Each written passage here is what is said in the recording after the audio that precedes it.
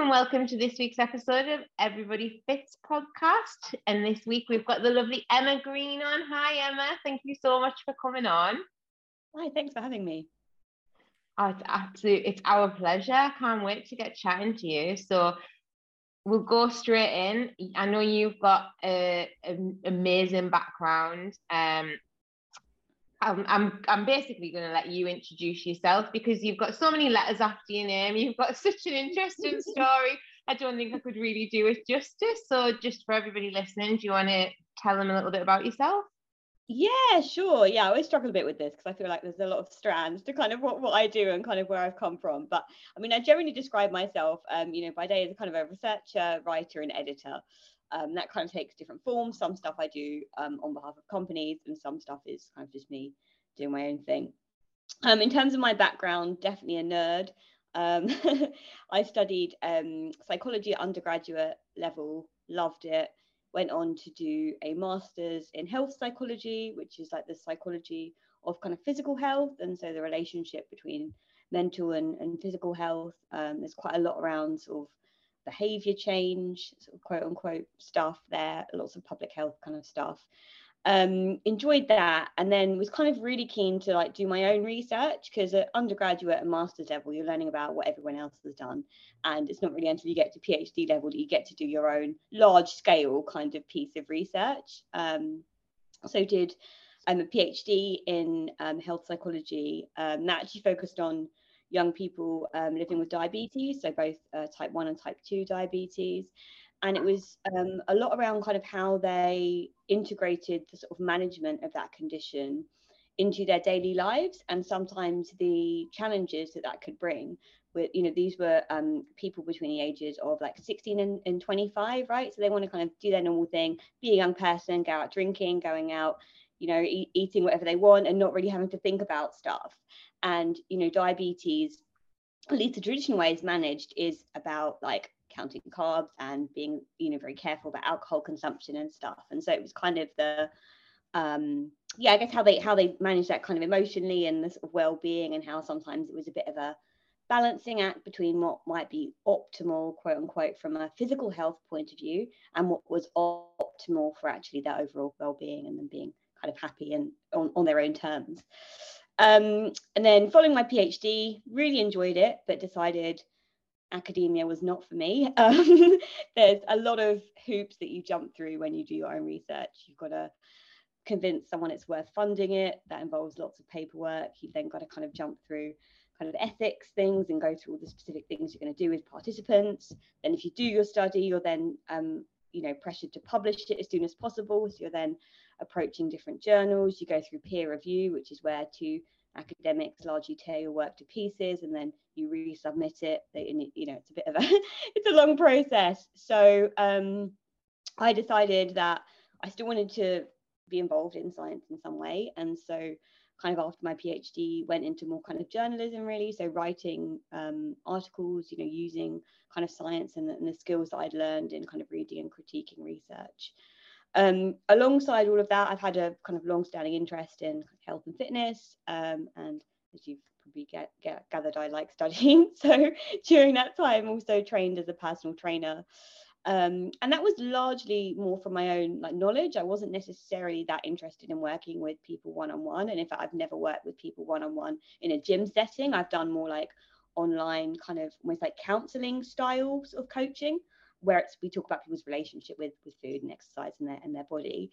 And so, I guess that brought me to kind of where I am now, really, where I do my fingers in a few different pies. I sort of, read, write, and kind of research around the fitness industry. And I guess all of my work really aims to help people establish a kind of a healthy relationship with food, exercise, and their body, whatever that happens to look like for them.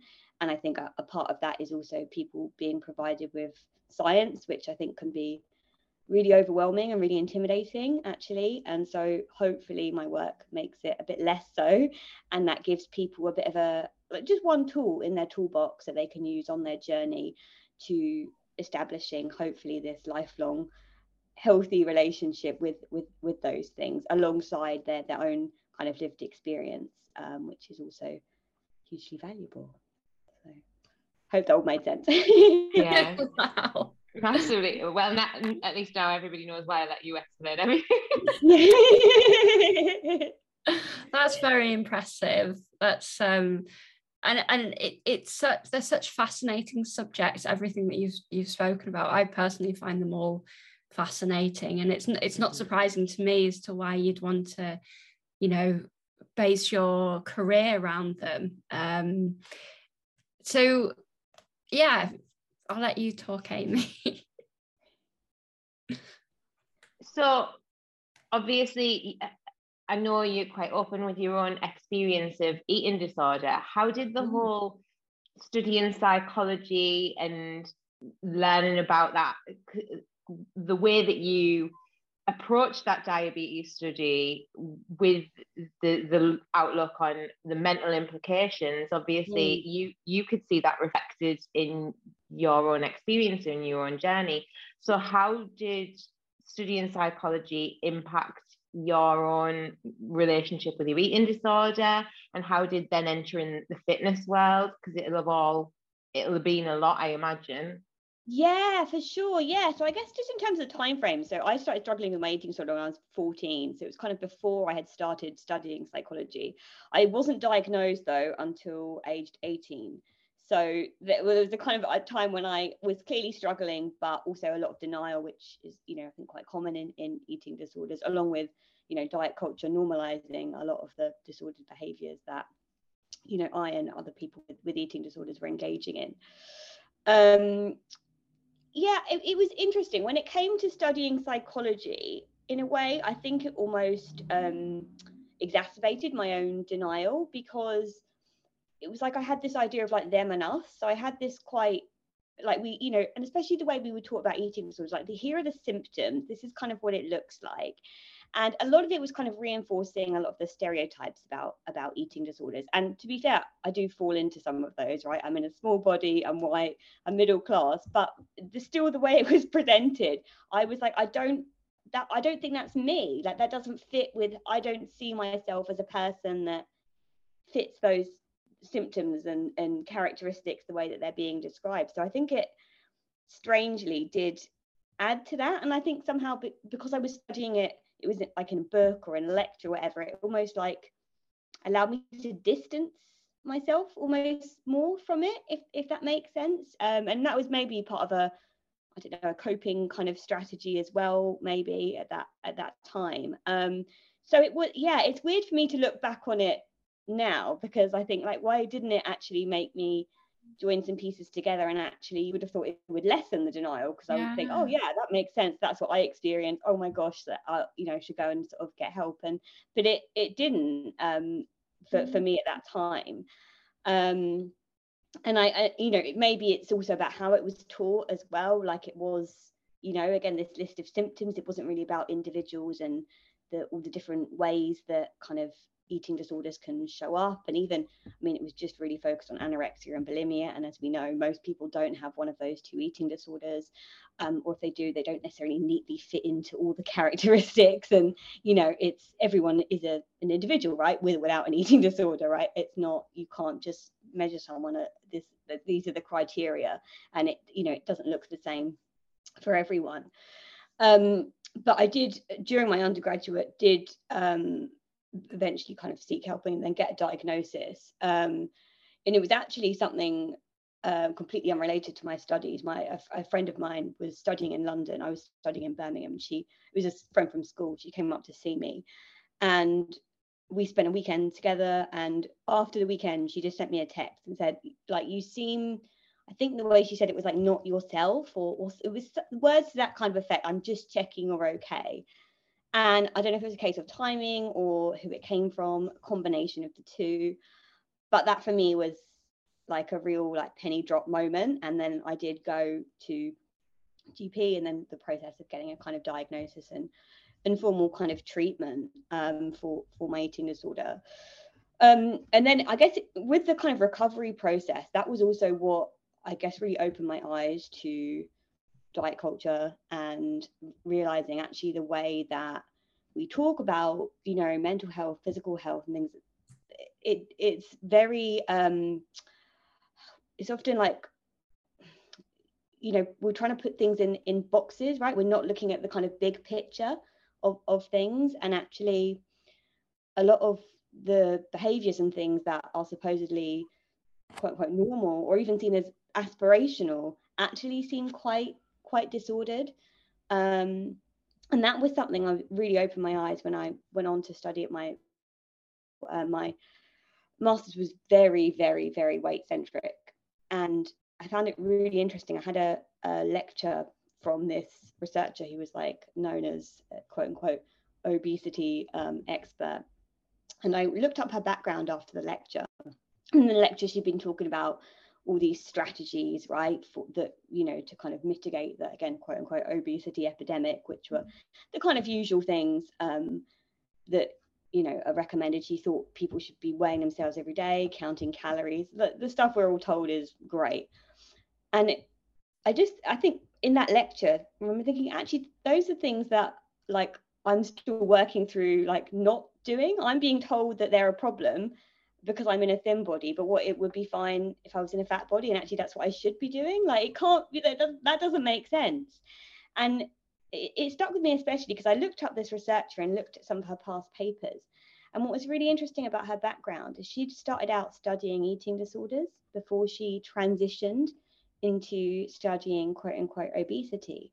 And so it was literally just transplanting the behaviors, right? So literally behaviors that are in eating disorders seen as a problem. Again, if you know, a sort of a quote unquote low BMI or whatever, she was then actively recommending them as a way to, you know, for like make people less fat, basically. And it was, I just was really shocked that you couldn't see the kind of, you know, the kind of cognitive like dissonance, you know. And it was I think from that point onwards, I thought, actually, I think there's a bit more to this. And I started sort of challenging a bit more, I mean, not always directly in lectures and things like that, but just reading, you know, doing a bit more reading on my own, learning about things like the social determinants of health, which again, I wasn't really presented with. You know, health was pretty much, oh, it's how much you move and, you know, what you eat. And actually there's so much more to health, and roughly we think 80 to 90% of your health outcomes are the social determinants of health, which you don't have any control over, right?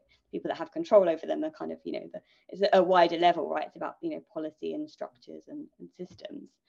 And so I think that also what kind of, you know, interested me in studying like kind of, you know, fitness as well, because I'd had a sort of interest in that. And I thought, I think actually it'd be interesting to study it, but also I think maybe I could, with my, you know, my studies and also my own personal experience, bring something maybe different into a kind of the fitness space, because I could again see a lot of these disordered sort of behaviors and stuff that were, I mean, very common and sadly still are in the fitness industry, right? There are a lot of people that are tracking their macros and stuff, you know, chained to MyFitnessPal, you know, exercising in, you know, a sort of a way that's, you know, very regimented. They, you know, struggle with taking rest days, you know, all these kinds of things we see.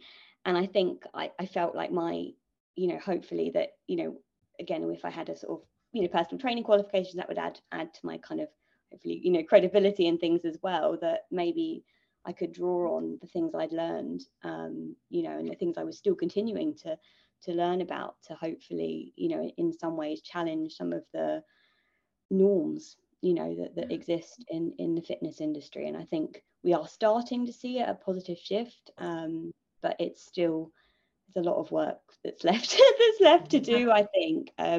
You know, I'm reminded sometimes when I see things, you know, pop up on my explore page of like how much more work there is to do, right? I'm very selective with who I follow, and I think the people that follow me all very kind of like-minded, and you can think, oh, that's great, everyone's, you know, moving their bodies for, you know, for fun, and they're not worrying about calories, and then I'm just like, oh no, there are still so many people that really are, and so many trainers that are still practicing that kind of approach with their clients, right? So it is, I definitely fluctuate between feeling optimistic and feeling really like disillusioned. Yeah, I think it's really difficult as well. Like we're in this space, and what you find is a lot of trainers have either transitioned into a place where they have this unhealthy relationship with food, and then there's the other side where a lot of trainers get into it because they have the unhealthy relationship with food. Yeah. And actually, I remember personally when I started training for my PT qualification, and I remember my parents saying to me, but will this not worsen the way that you are? And they were concerned that it actually would make me worse. But I feel like, and this is probably the thing that would sum you up, knowledge is power. And the more that we know, the more that we learn, the more that we have that ammo there.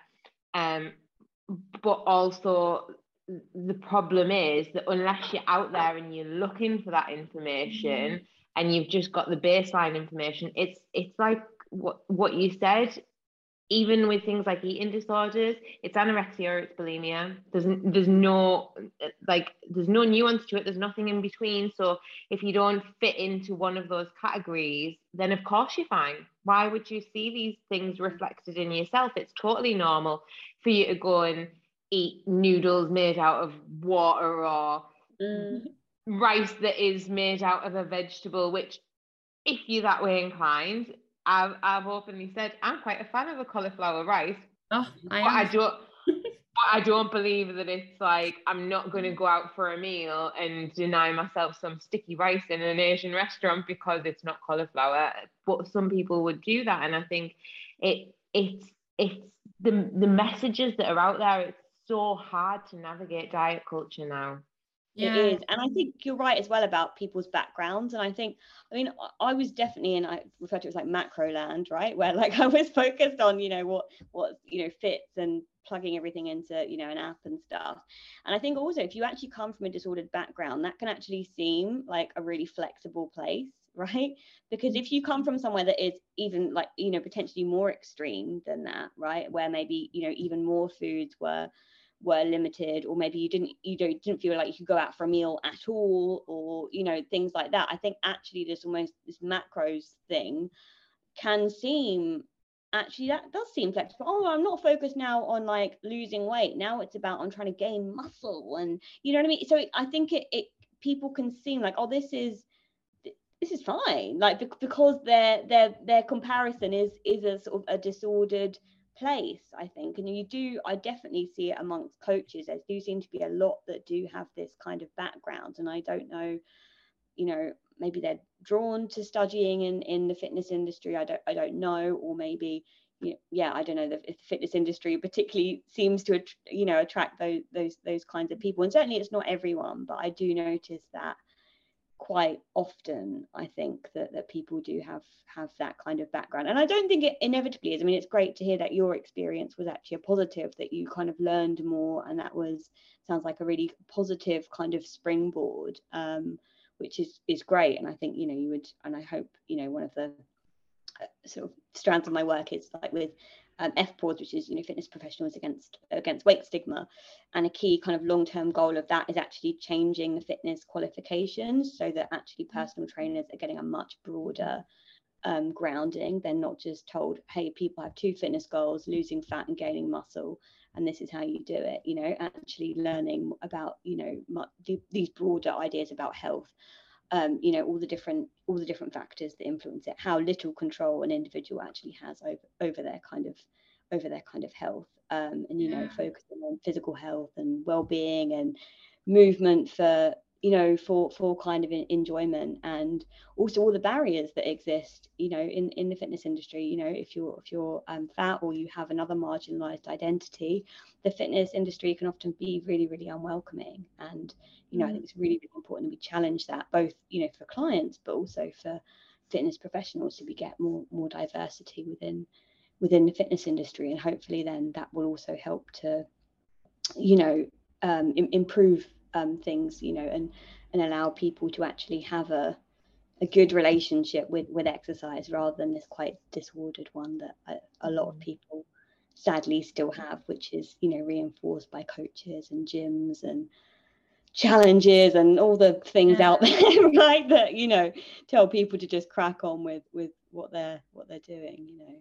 I think that's the thing, that the really, really sad thing I picked up on when you mentioned about studying the psychology and how it distanced you from your eating disorder, and it's really quite sad, because I was hoping and almost half expecting you, when Amy asked you the question about, you know, how you coped, I was hoping that you'd say, oh, it deepened my compassion towards myself because it helped me understand.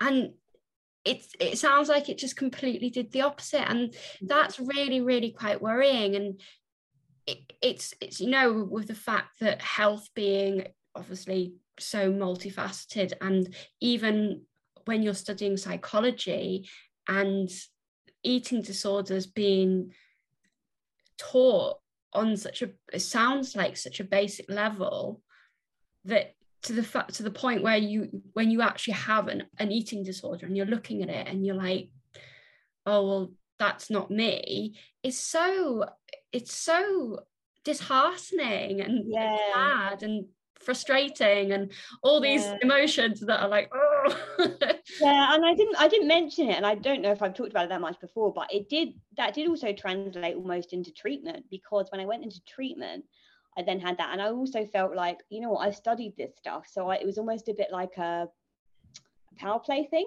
right? I was like, oh, I had CBT, which is a kind of go-to cognitive behavioral therapy for anyone that's not familiar, which is kind of challenging your thoughts and behaviors supposedly around food. And the idea is you identify these irrational thoughts, generate a rational one, and you sort of, you know, over time kind of continue to do that. And the idea is that helps. But anyway, having studied that, I was like, well, I sort of, like, I know that, do you know what I mean? Like, I know what you're trying to do. You know, there was that kind of dynamic to it as well. And again, that might be also possibly my own personality as well. I don't want to kind of blame it all on that. I think I can be a bit, sometimes with, you know, if I'm being told what to do, I guess a lot of people don't like being told what to do, right? But, you know, I think the combination maybe of that in my personality and having studied it, I felt like it was, in some ways, it made it harder for me to truly commit to recovery and do the kind of hard, messy work that's actually needed, and to put my trust, I think, in a kind of professional where I felt like, oh well, I've got, you know, some of your qualifications, so I'm not, you know, like and so yeah, and maybe it's not, I don't know, I haven't really spoken to anyone else about this. Maybe for most people it is a positive thing, and when they study, it is something that allows them, for the, you know, the pieces to kind of click in together. But for me anyway, it certainly didn't. But certainly the recovery process for me was hugely helpful in opening my eyes to all the stuff that was going on, and made me really, really passionate about the work that I do now. Because although eating disorders are still relatively rare, a lot of people still have a disordered kind of relationship with food and with exercise. And I think, had I not had an eating disorder, I don't know that I'd be as passionate about it as I am now, because I think that, you know, yeah, everyone deserves to have a really, you know, a good relationship, you know, with those things, because, you know, your body is something you know, you're gonna, you know, inhabit for, you know, your whole life, right? It's not, you know, so it's really, really important. And I think being aware of how much it took away from me, you know, physically, mentally, socially, I think just makes me want to try and do everything I can, you know, not only to help anyone that is in that situation, and maybe talk about the all bodies recovery, which is a kind of another strand of my work that's popped up more recently, but, you know, just helping hopefully people not get to that place, or if they're feeling stuck, you know, hopefully maybe there might be something that I share that enables them to kind of have a tool and maybe feel a bit more empowered to challenge maybe some of the things that they're being told, or that they believe. Or so tell us a bit about All Bodies Recovery. What yeah, so that yeah, that came from a rant I did. So back in February, I believe it's the last week of February, it's Eating Disorders Awareness Week in the UK. And large organisation in the UK, Beat, do a lot of work around that time. And I'd had previous dealings with them, because their current position is that they think that the quote unquote obesity epidemic as a problem, needs tackling, and promote that dealing with it, quote unquote, should involve people, you know, counting calories, going on diets, you know, doing very disordered things, right? And even for people that have eating disorders, their position is that you can essentially either recover and do those things, right? So if you're fat, you can sort of try and lose weight and recover, or you can recover and then you can lose weight, right? And for me, as an eating disorder charity, that doesn't make sense as a position, right? It just doesn't make sense to be advocating that people should be, you know, that if it's thin, if you're a, you know, thin person, that's an eating disorder, but if you're a fat person, that's a healthy thing to be doing. Like, that doesn't make sense. And then just posted on my stories and just said it's, you know, I've continued to be, I think, confused and annoyed by an eating disorder charity that has this perspective. And it's not that, you know, I want to be clear, it's not that B are the only eating disorder charity that hold this position, but they are the largest eating disorder charity in the UK by miles, because although there are other charities, they tend to be regional ones. Anyway, following this, had a DM and then a long DM conversation with Jeanette, my set nutritionist, who said, oh, you know, I you know, really, this doesn't make sense, does it, at all? Like, let's do something. And I was like, okay, right, yeah, great, let's channel some of these frustrations that we have. And so we wrote an open letter to Beat, packed it with lots of science as expected, with links to the full text of the studies so they could read them for themselves. We weren't saying just take our word for it. We talked about, you know, the social determinants of health, the lack of evidence that long-term weight loss is achievable, you know, the factors around, you know, people with eating disorders can exist in bodies of all sizes, and actually the physical health complications of eating disorders are the same regardless of your body size, right? Because what is harmful is the, you know, the exercise and the food behaviors, that it's not about, you know, weight may or may not change as a result of those things. And then we were very encouraged. They said, we'll meet with you, discuss your concerns. We never had that meeting because they cancelled. And then over time, we've struggled to get much out of them in terms of a meeting or a response to the letter and the concerns. They keep on saying, oh, we're thinking about it, we're doing this, we want, you know, they said, oh, we want some more examples of where you think we're going wrong. Send them links to things that are said, press statements, all these kinds of things, but they very clearly laid out their position. They have a document as well about all the strategies that they think are a good idea to, again, deal with the quote unquote obesity epidemic. We also started collecting lived experiences as well, because something I think, you know, this is something particularly Jeanette has brought into our work, and I think I've now increasingly see as important, is people's lived experiences, right? Science is one tool, but actually a lot of science is on a, you know, a very small group of people, right? It's often on, again, white people from Western countries, middle class people, right? You know, cisgendered people. It's a very select group of people. And so we were collecting these lived experiences. And one of the things that came out was a lot of people that had experienced weight stigma in eating disorder services. And just weight stigma, if anyone's not familiar, is essentially bias and discrimination against, you know, people in larger bodies. And the kind of larger your body size, the more stigma you experience. And sometimes that can be overt. People often think of it as like fat shaming. That's only one very specific, you know, example. Often it's a lot more subtle than that, right? Like being told to lose weight, or being told, oh, well, you can recover, but then we're going to focus on weight loss, you know, or struggling to get a diagnosis because you don't present in a thin body, you know, or being like, oh, your behaviors are actually fine because you're not quote unquote underweight according to BMI, you know, those kinds of things.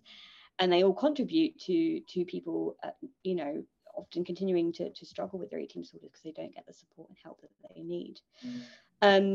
We then expanded a little bit beyond just weight stigma, because we realized that people with other marginalized identities also struggled. So, you know, people who are trans, disabled people with chronic conditions, people with, you know, things that aren't the kind of what is assumed to be the norm in eating disorders, right?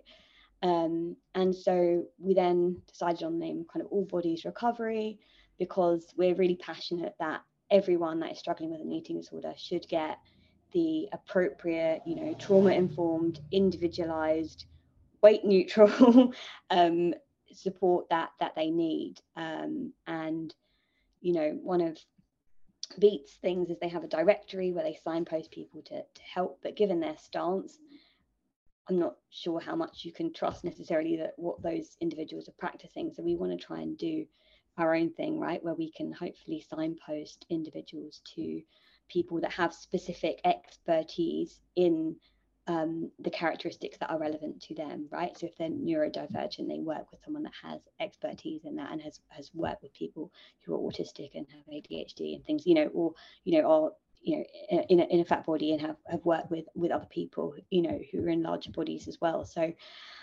that's, yeah, one of the key goals. Alongside that, we also want to encourage eating disorder professionals to continue their training, continue their learning, right? Because again, the current existing qualifications often fall quite short, again, often only focusing on these 2 eating disorders, and you learn, you know, about the kind of the stereotypical representation of them. And so we also want to be able to provide training so people can learn about all the different characteristics a person might present with, and actually know how to approach that in their work, kind of with them, really. And, you know, again, like I said about the lived experiences, we want to continue to do that and to share those, because something we realized in sharing them is that it's actually really helpful for people to realize they're not alone, and for people to hear stories that resonate with them.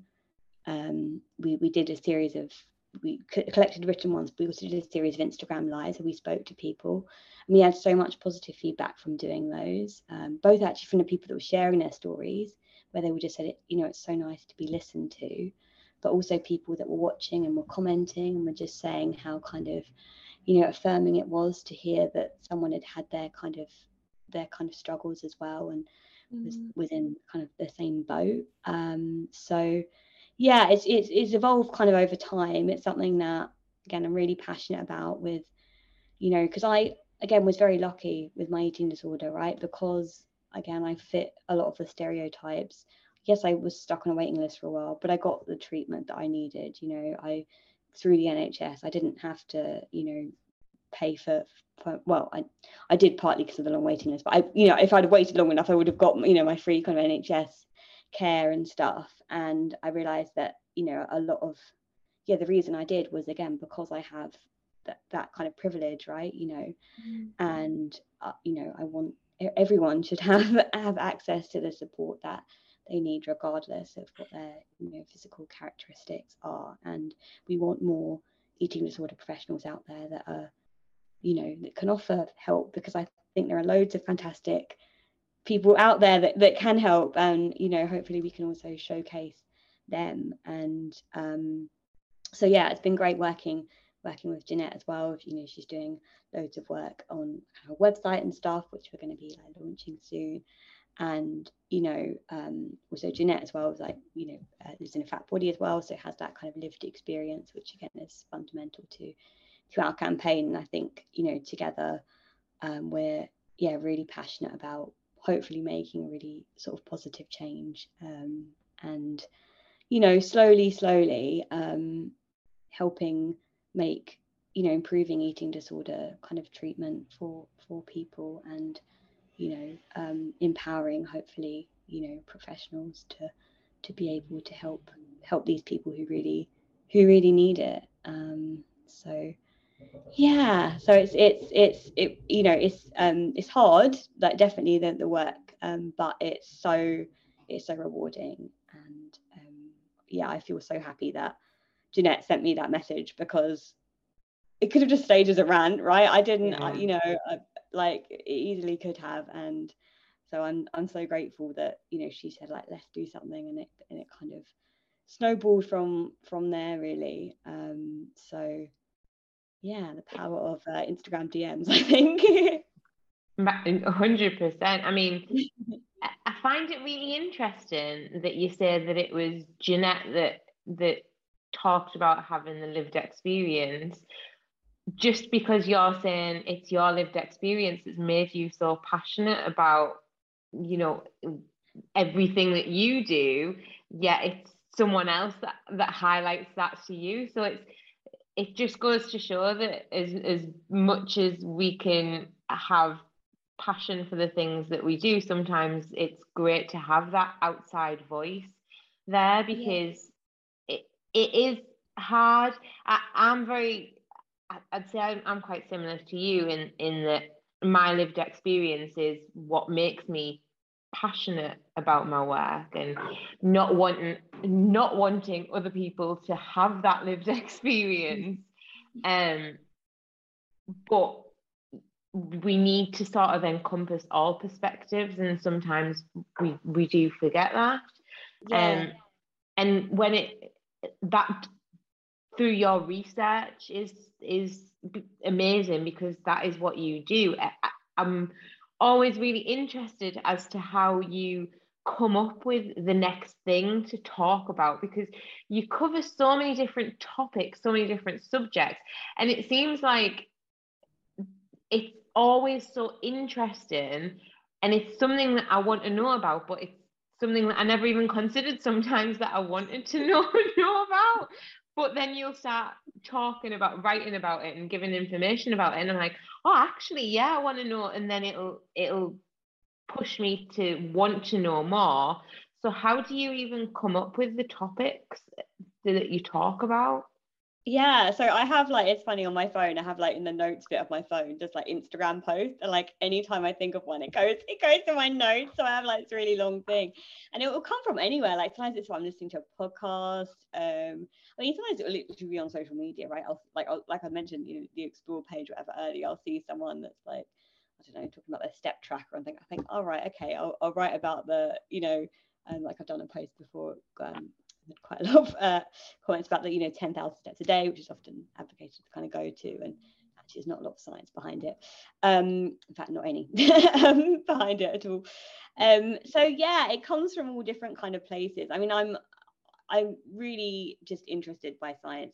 You know, it is a kind of a bit of a hobby. Like nearly all the podcasts I listen to are like science-based kind of podcast. I will just periodically read stuff on like Google Scholar, things I'm interested in. I'll be like type in like keywords and things like intuitive eating, or, you know, things like that, and just see what the kind of latest stuff is. Yeah, and I really enjoy reading it, and then hopefully just like sharing it as well, because I think people are often interested in science, but I think, like I mentioned, it can seem a bit overwhelming and intimidating. Like when you read a paper, it can seem like it's a different language, and, you know, scientists don't always help that. They can write in quite a convoluted way and use a lot of jargon and stuff. And I think, you know, science can be a really good like springboard to have really good conversations about stuff, and it can, you know, a bit like you said, sometimes think, oh, that is interesting, I'm going to go and read and learn a bit more about that. So I think it's a really kind of powerful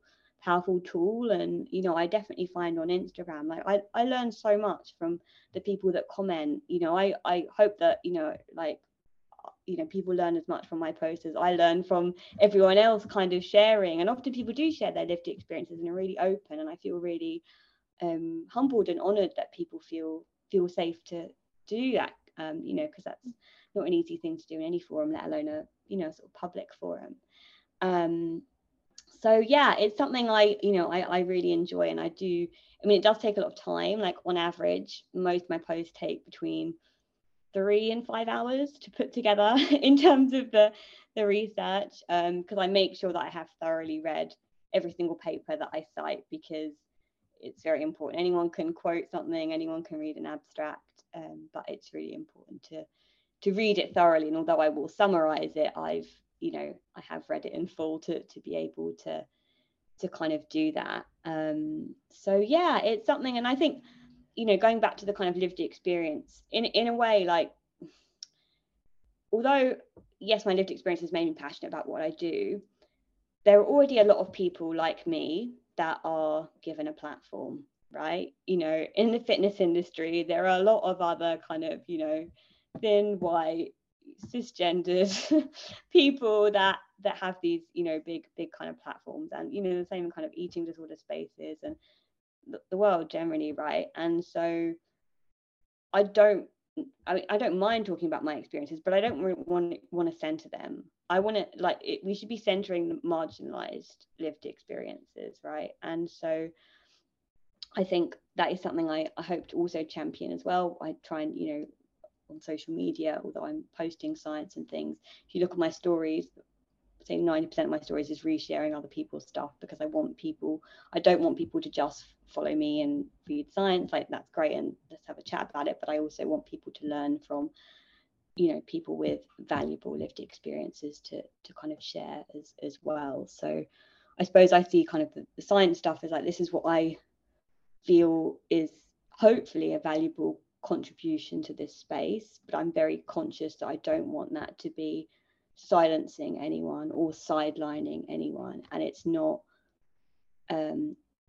more important than lived experiences. It's just something that can sit alongside it as a tool for change, you know. And when it comes to trying to challenge, you know, organizations, institutions and stuff, that is sometimes where science comes in, particularly, like, can be particularly useful, because sadly not everyone does value lived experiences in the same way, like they, you know, and science sometimes is seen as like, oh, science is more credible, it's you know. And so I think in those kind of instances it can be really, you know, a sort of powerful tool. But I'm very conscious that I don't think it should ever be the only thing, and I think in the past I've certainly been guilty of overestimating, I think, what science can do and the space that it should take up in terms of trying to enact positive change. And again, love science, really passionate about it, but it is just kind of one tool, I think. And, you know, we need a lot more research on lots of different types of people, and I hope that is something that will change, as well as more diversity among academics as well.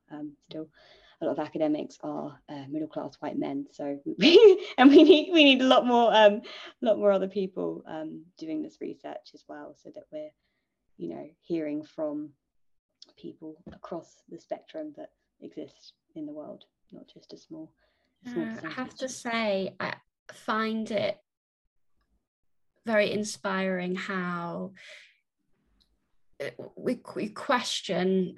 If you see something, it's so easy just to follow the crowd, and that's what a lot of people obviously do, especially in, you know, in any industry really, but the fitness industry, for example, they must hit 10,000 steps, for example, and actually it's so easy for people to just say, well, no, they'll just copy it because someone else said it, and then that it just, whereas actually you said there's no science to back that up, and that opinion, it's not even an opinion, it's a fact, but it's unpopular.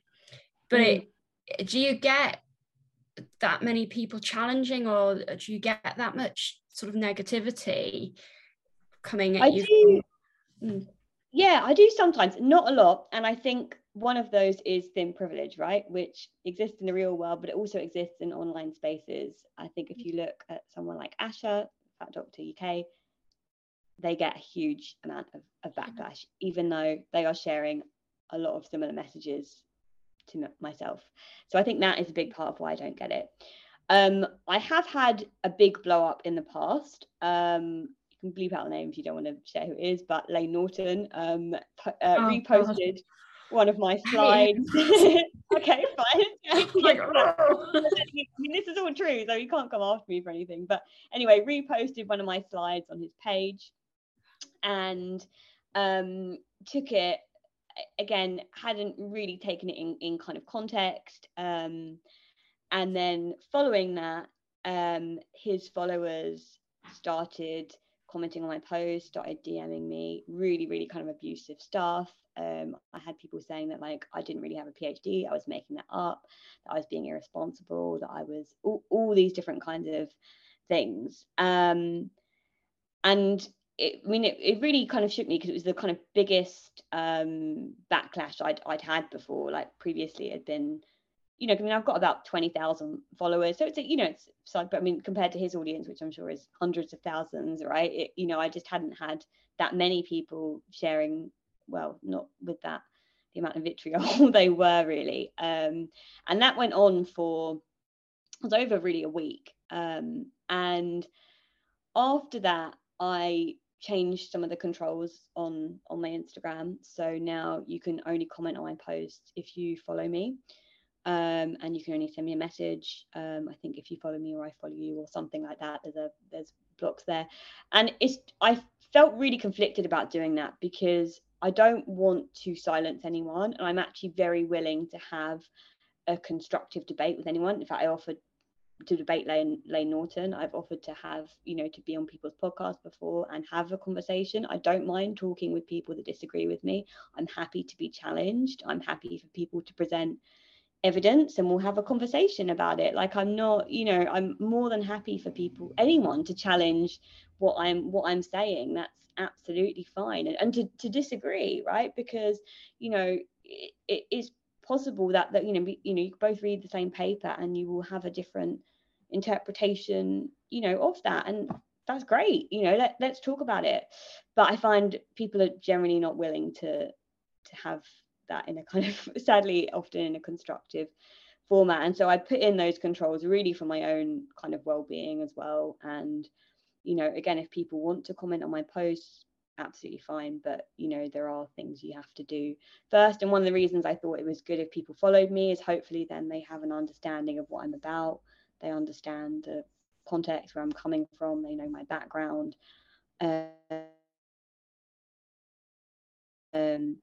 you know, I guess the approach I take. So yeah, so now I get even less because of that, and I think also, I don't know, I think in a way people that seem to follow my work more closely, at least that stick around, are people who are kind of already on board with you know, if we're calling it weight neutral, anti-diet, you know, approach, and they kind of are just interested in science and learning more.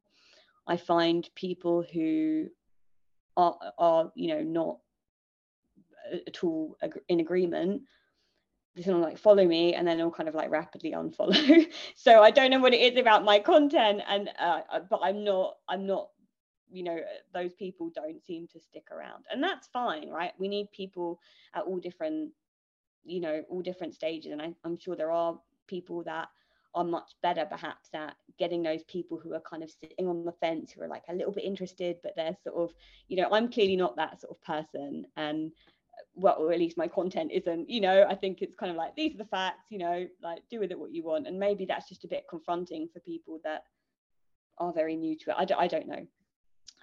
So yeah, now thankfully I get very little backlash, which is nice. So it does feel a bit safer to post what I want to post, and you know, it's funny, isn't it? Because I don't think anything I post is remotely controversial, but because of diet culture, it can seem like, whoa, that's really radical. Like saying people don't have to lose weight. Whoa, like, you know, it's you know, strange. It's outrageous to a lot of people, isn't it? Like really outrageous. I think people who are still in that space as well, they find it so difficult to hear. I remember posting something once about weight loss not just being about how much you eat and how much you move. Like, it's got to do with, like, I put a plethora of things on, but one of them was to do with genes, and someone just posted weeks after I'd even put the post on, like, I'm pretty sure that even if you've got genes that make you overweight, that you could exercise more and eat less and lose weight. And I was just like, you have missed the entire point of the post. But I think you just get to a stage where you just think, I'm not even going to engage, because what's the point, right? Like, yeah. They're the kind of people where it doesn't matter how much you try to talk to them, you want to have a civil conversation with them, that's it. That is their point of view, and if they want to crack on like that, that's great, because we're here for the people that want to listen and learn and want to know more. And I think it's frustrating because you know that the information that you're given is well, it's as right as it can be, but they don't want to know. So yeah, you've just got to let them live with whatever they're wanting to live with. But Yeah. what I think must be frustrating for you in the research perspective is there's always a but. So there's always something that will prove an argument, but there's always something that will disprove it. And especially when you're working with such narrow margins of research, I think particularly when it comes to anything to do with women's health, it's so under researched that there's never an answer. How do you approach that kind of research? Yeah, I mean, yeah, there are definitely topics that we don't know a lot about. I mean, I think women's health, I mean, essentially anyone that's not a cis man, we don't know a lot about, right? We don't know a lot about, you know, trans people's experiences, you know, trans men or trans women, non-binary people, we know very little about their experiences and anything. Yeah, I mean, you know, certainly women, if we're talking about, you know, kind of cis women have been, you know, tended to be neglected because often we're seen as too complicated because of menstrual cycles. So particularly kind of exercise scientists thought, oh, let's just not bother, like, you know, and actually, you know, there are specific kind of things. And again, it's not just women that, you know, have periods, go through pregnancy, you know, menstruation, etc. But yeah, that is an area that's still very much kind of playing catch up in the research. We're still, you know, learning some things, but like you said, there's such a small body of evidence. I mean, I think the thing is, it's actually just being honest about that. You know, I think I do sometimes post about topics where there's not a lot of research, and I will try and acknowledge in the caption that that is the case, because I don't ever want to present an idea that, like, yeah, this is, you know, we've got loads of studies, this is what they all say. Because some of the things I do, there is a concrete body of evidence. Like, yes, sometimes there are some conflicting studies, but generally the majority of the studies will point in one very specific direction.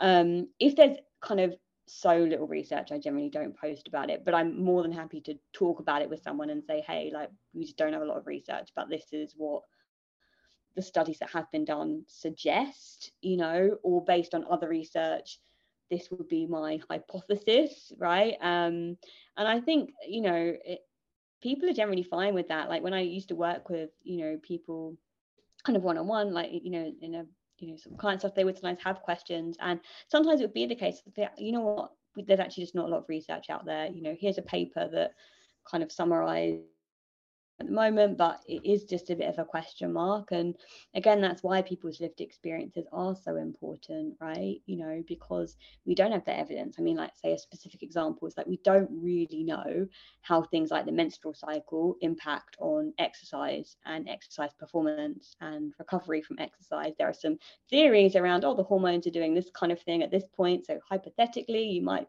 feel less this or this. But actually, and if you speak to people have very, very different experiences. Some people are like, you know what, when it's my period, I feel great, I feel ready to smash it up. Other people are like, I want to crawl into bed with a hot water bottle and a big bar of chocolate, and that's how I get through. And so people are very, very different. And I think, you know, that is why, you know, hopefully people's own experiences can kind of fill the gaps where science doesn't. But I think it is also important to acknowledge where these gaps are in the research, and hopefully, again, as we get more diversity into academia, so we actually, you know, have more, you know, women in you know, academia, that will kind of help, as well as, you know, people from all different kinds of backgrounds, because there are some topics where we just don't have a lot of research. You know, I mean, sometimes it'll even be like, I did a recent post about the calories on menus thing. So anyone listening that's not from the UK, it's now compulsory for, I believe it's restaurants that have over 250 employees, so generally that's chain restaurants, to provide calories on the menus. And I did a post kind of summarizing the existing evidence on that, and, you know, kind of in short, basically it doesn't change people's behavior who don't have disordered eating. It does if they do have disordered eating. So not a good move, essentially. For, you know, for a number of reasons, but that was something where there just wasn't a lot of research. So, you know, I kind of acknowledged that and summarized what was out there. And it's tricky because I think some areas it's just a case of we'll kind of wait, and as we, you know, get more funding, more diversity, etc., it will happen. But also there are some things that no one really wants to study, no one wants to fund, right?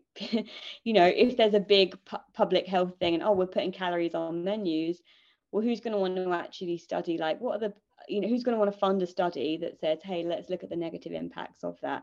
Public health bodies, right, that aren't necessarily going to want to fund that kind of research. So it can be tricky if you want to research something that is going against the status quo, right? It's a lot easier to get funding for a weight loss study than it is to get funding for a study where you want to look at, you know, supporting people to engage in, you know, exercise without the focus being on weight, right? It's a lot harder to, you know, to jump through the hoops you need to. So that is, I guess, just an ongoing issue. I think really that usually the type of people that fund these studies, is it usually cisgender men by any chance?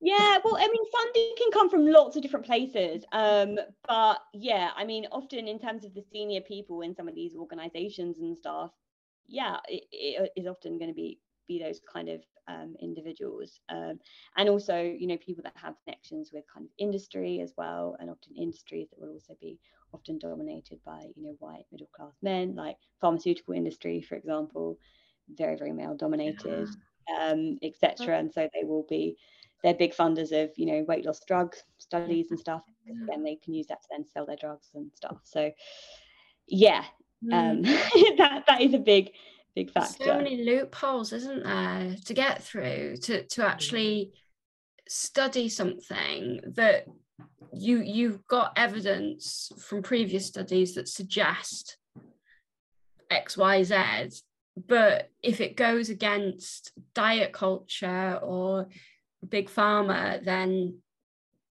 it's likely that it's not going to go any further, which is frustrating because it just it doesn't, obviously it doesn't help. It just makes the situation that a lot of us are in worse and keep getting worse, because then it's frustrating, isn't it?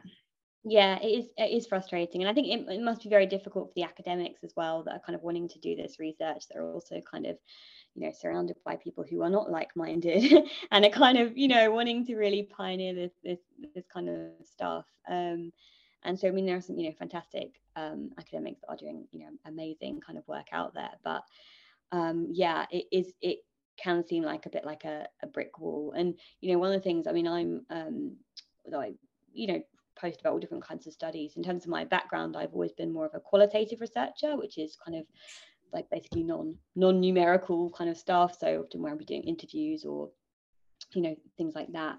And actually that kind of research is also really hard to get funded, because it's often not seen as like as serious as kind of, if you want to, you know, administer something where you're going to do some fancy stats at the end of it and produce some numbers and a chart and all of this kind of thing. But actually the qualitative research is just as important, right? Because numbers can tell you the what, but they can't necessarily tell you the why, can they?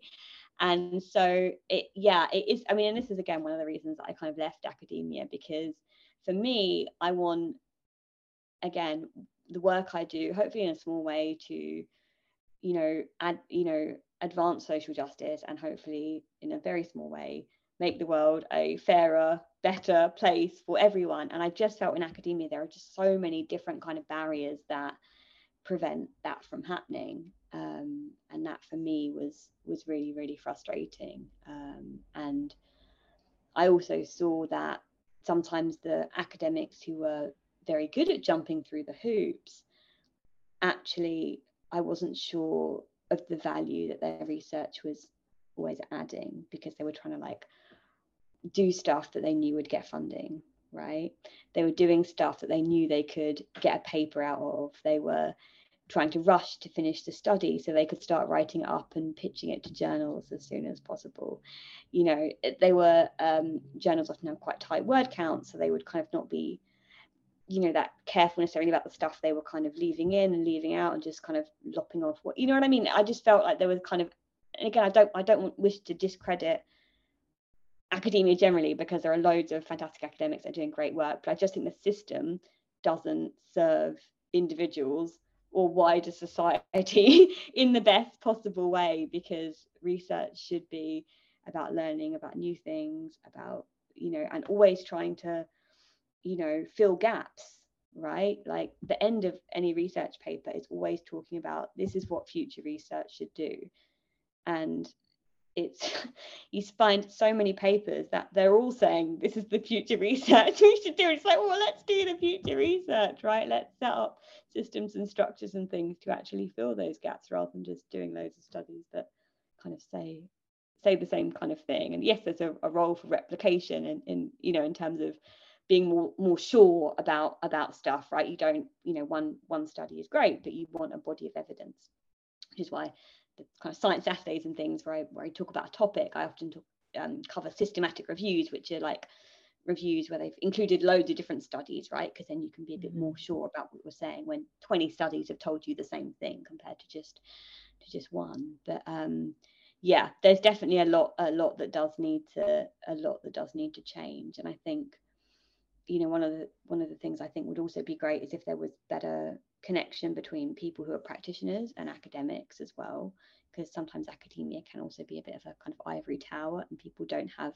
the experience of actually working with individuals. And say like with, you know, say like exercise science and stuff, I think that's particularly valuable, right? If you've got people that actually work with, you know, athletes or recreational, you know, like, you know, people who are participating in exercise of whatever type, to kind of feed into the research and, you know, feedback. These are things that my, you know, clients tell me, or I see in my clients, like, let's research that, because that's another way you can also find out more different topics and stuff to research. Do you know what I mean? It could be a ground up thing rather than just a sort of top down thing, you know.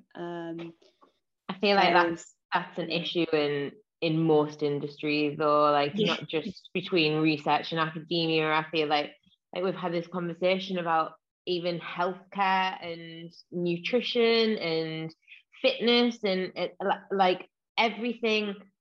In an ideal world, everything would merge and amalgamate, and we would have all practitioners from all different walks of life working together. But it's almost like everyone's scared to leave their little box or their little bubble and work together. And that's what I do love about when you were saying about people, you know, messaging your DMs and Instagram.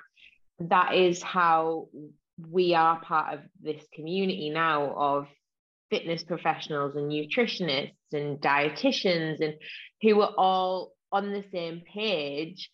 One great thing that probably came out of COVID is the fact that we've all found each other and want to work towards similar goals, and we can do that now, be it on a very small scale in relation to the industries that we work in, but hopefully that's something that will spiral, and these are the kind of things that we can influence in the future, which is what you're doing. You've got to put it in no other words, I mean, you've got your fingers in so many pies. I don't even know how you do it. I don't know how you do it at all.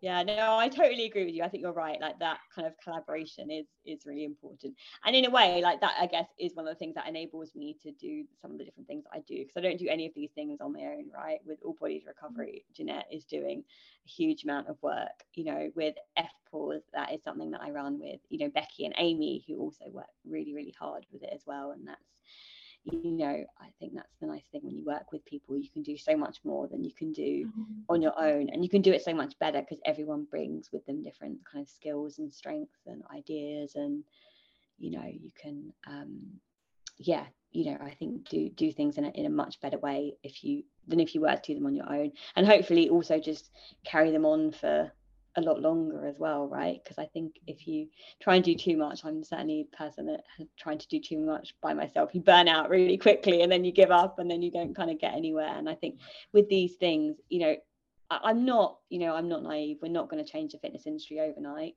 but I think over time, with more and more people on board, you know, like yourselves and other, you know, amazing like fitness professionals that are, you know, really passionate about this work and already doing it with their clients and keen to kind of share with other people and learn, and it'd be a really kind of collaborative thing, that I think over time we can make these kind of slow changes, and the people who aren't on board will start to see, oh, okay, like this is a thing, like this isn't just a phase or a fad or whatever, like there's there's some science behind it, and actually there's people that are making money with their clients doing this thing. It's viable, right? It's not and so I think that will actually be a really powerful way of showing people that. And like going back to like you saying, some people, when they're not ready to hear it when you're speaking with them one-on-one, I think actually showing people how it's done can actually be a really powerful thing. And that's something that me and Jeanette and I work with All Bodies Recovery have tried to transition into, because we have had a few, let's say, heated exchanges with individuals and organizations. And not that we don't want to I think there's still a role in holding organizations to account and challenging them, particularly if they're in these positions of authority. But actually you can send a really powerful message in what you're doing, and people will see that, and that the work can also speak for itself as well. So I think that's something that hopefully is kind of encouraging, and I try and remind myself of when it does sometimes seem like you are going against a brick wall with fighting diet culture and the sort of I think the anti-diet sort of community, it's obviously very small. Like literally just before we went live with this, I was saying to Amy, sort of most people that work within the anti-diet industry, the anti-diet space, kind of know of or know each other. And I think that we're all so passionate, so deeply passionate, because it's affected us on deeply personal levels as well. And it's like Amy said before, and you said, we don't want other people to go through what we've gone through. We want other people, and you can see so much wrong, and it just fires that passion. And I think that whereas in the diet industry, there's a lot of competitiveness and everyone's like against each other. Well, not everyone. Whereas I feel like the Health at Every Size anti-diet, we're all kind of like, there isn't that, I don't feel, at least, and it's not been in my experience, there isn't that deep competitiveness. It's that, right, let's all come together and let's fight. Let's fight against this big machine that's making people and has made us feel absolute rubbish. And I think that's really empowering. And I think that we're just going to get stronger and stronger and stronger because of that, because we're all kind of seem to be coming together, which I think is quite nice. Yeah, I totally agree. And I think you're right. I think you see that with like client referrals and stuff, where someone will approach them and say, you know what, this isn't my expertise, but I know someone would be great for you. And I've certainly recommended people like to send like fitness classes and things like that and stuff. So I think you're right, that I think that is, and it is really nice. I think that helps keep you kind of feeling positive about things and the progress that hopefully that we can all kind of make together in this space. And hopefully it will mean that some people won't have to have gone through the difficult stuff before they get here. Wouldn't it be great if anti-diet was the default, right? Someone does their PT qualification and they start doing that, rather than, I think, pretty much everyone, right? They did, their own diet culture stuff, then they did it with clients, and then sat on the fence for a while, and then eventually came over to the dark side, right? So, but wouldn't it be great if someone doesn't have to go through all those things, and eventually that is just the default? And I think we will get to that stage. I'm optimistic of that, I think. And we will, because if you've got to go back and look at the fact that diet culture has only been this huge thing for what, 60, 70 years. So what did they do for the hundreds of years before that? Like, we've created this, we can get rid of it. I absolutely believe it. And with people like you, Emma, doing the work that you're doing, and people like Kim and myself, like shouting and giving other people a platform, like you say, because it's not just about what we can tell people or what we can say. It's about giving other people a platform and the opportunity to go against the grain and to not feel like they're wrong for doing it, for, you know, enjoying movement because they just enjoy doing it rather than because they have to get the 10,000 steps in, or to be able to go out for a meal and not have to look at the calories on the menu because they're going to choose what they want to eat, and just to have positive experiences and be happy rather than living under the shadow of all of these rules that we've suddenly been subjected to. It is positive change, and that's all that we want. We just want positive change and people to live rather than feeling miserable all of the time. But I think the work that you do and the difference that you make is absolutely incredible. I don't know where you get the energy from, let alone anything else. And I really just can't wait to see what you do next, or read what you do next, or hear about what you do next, because you're going to make a huge difference, Emma. You really are. Oh, that's so kind. Thank you so much. That's yeah, it's really nice to hear. I try and think carefully about where I spend my time and energy, so I hope I do it well.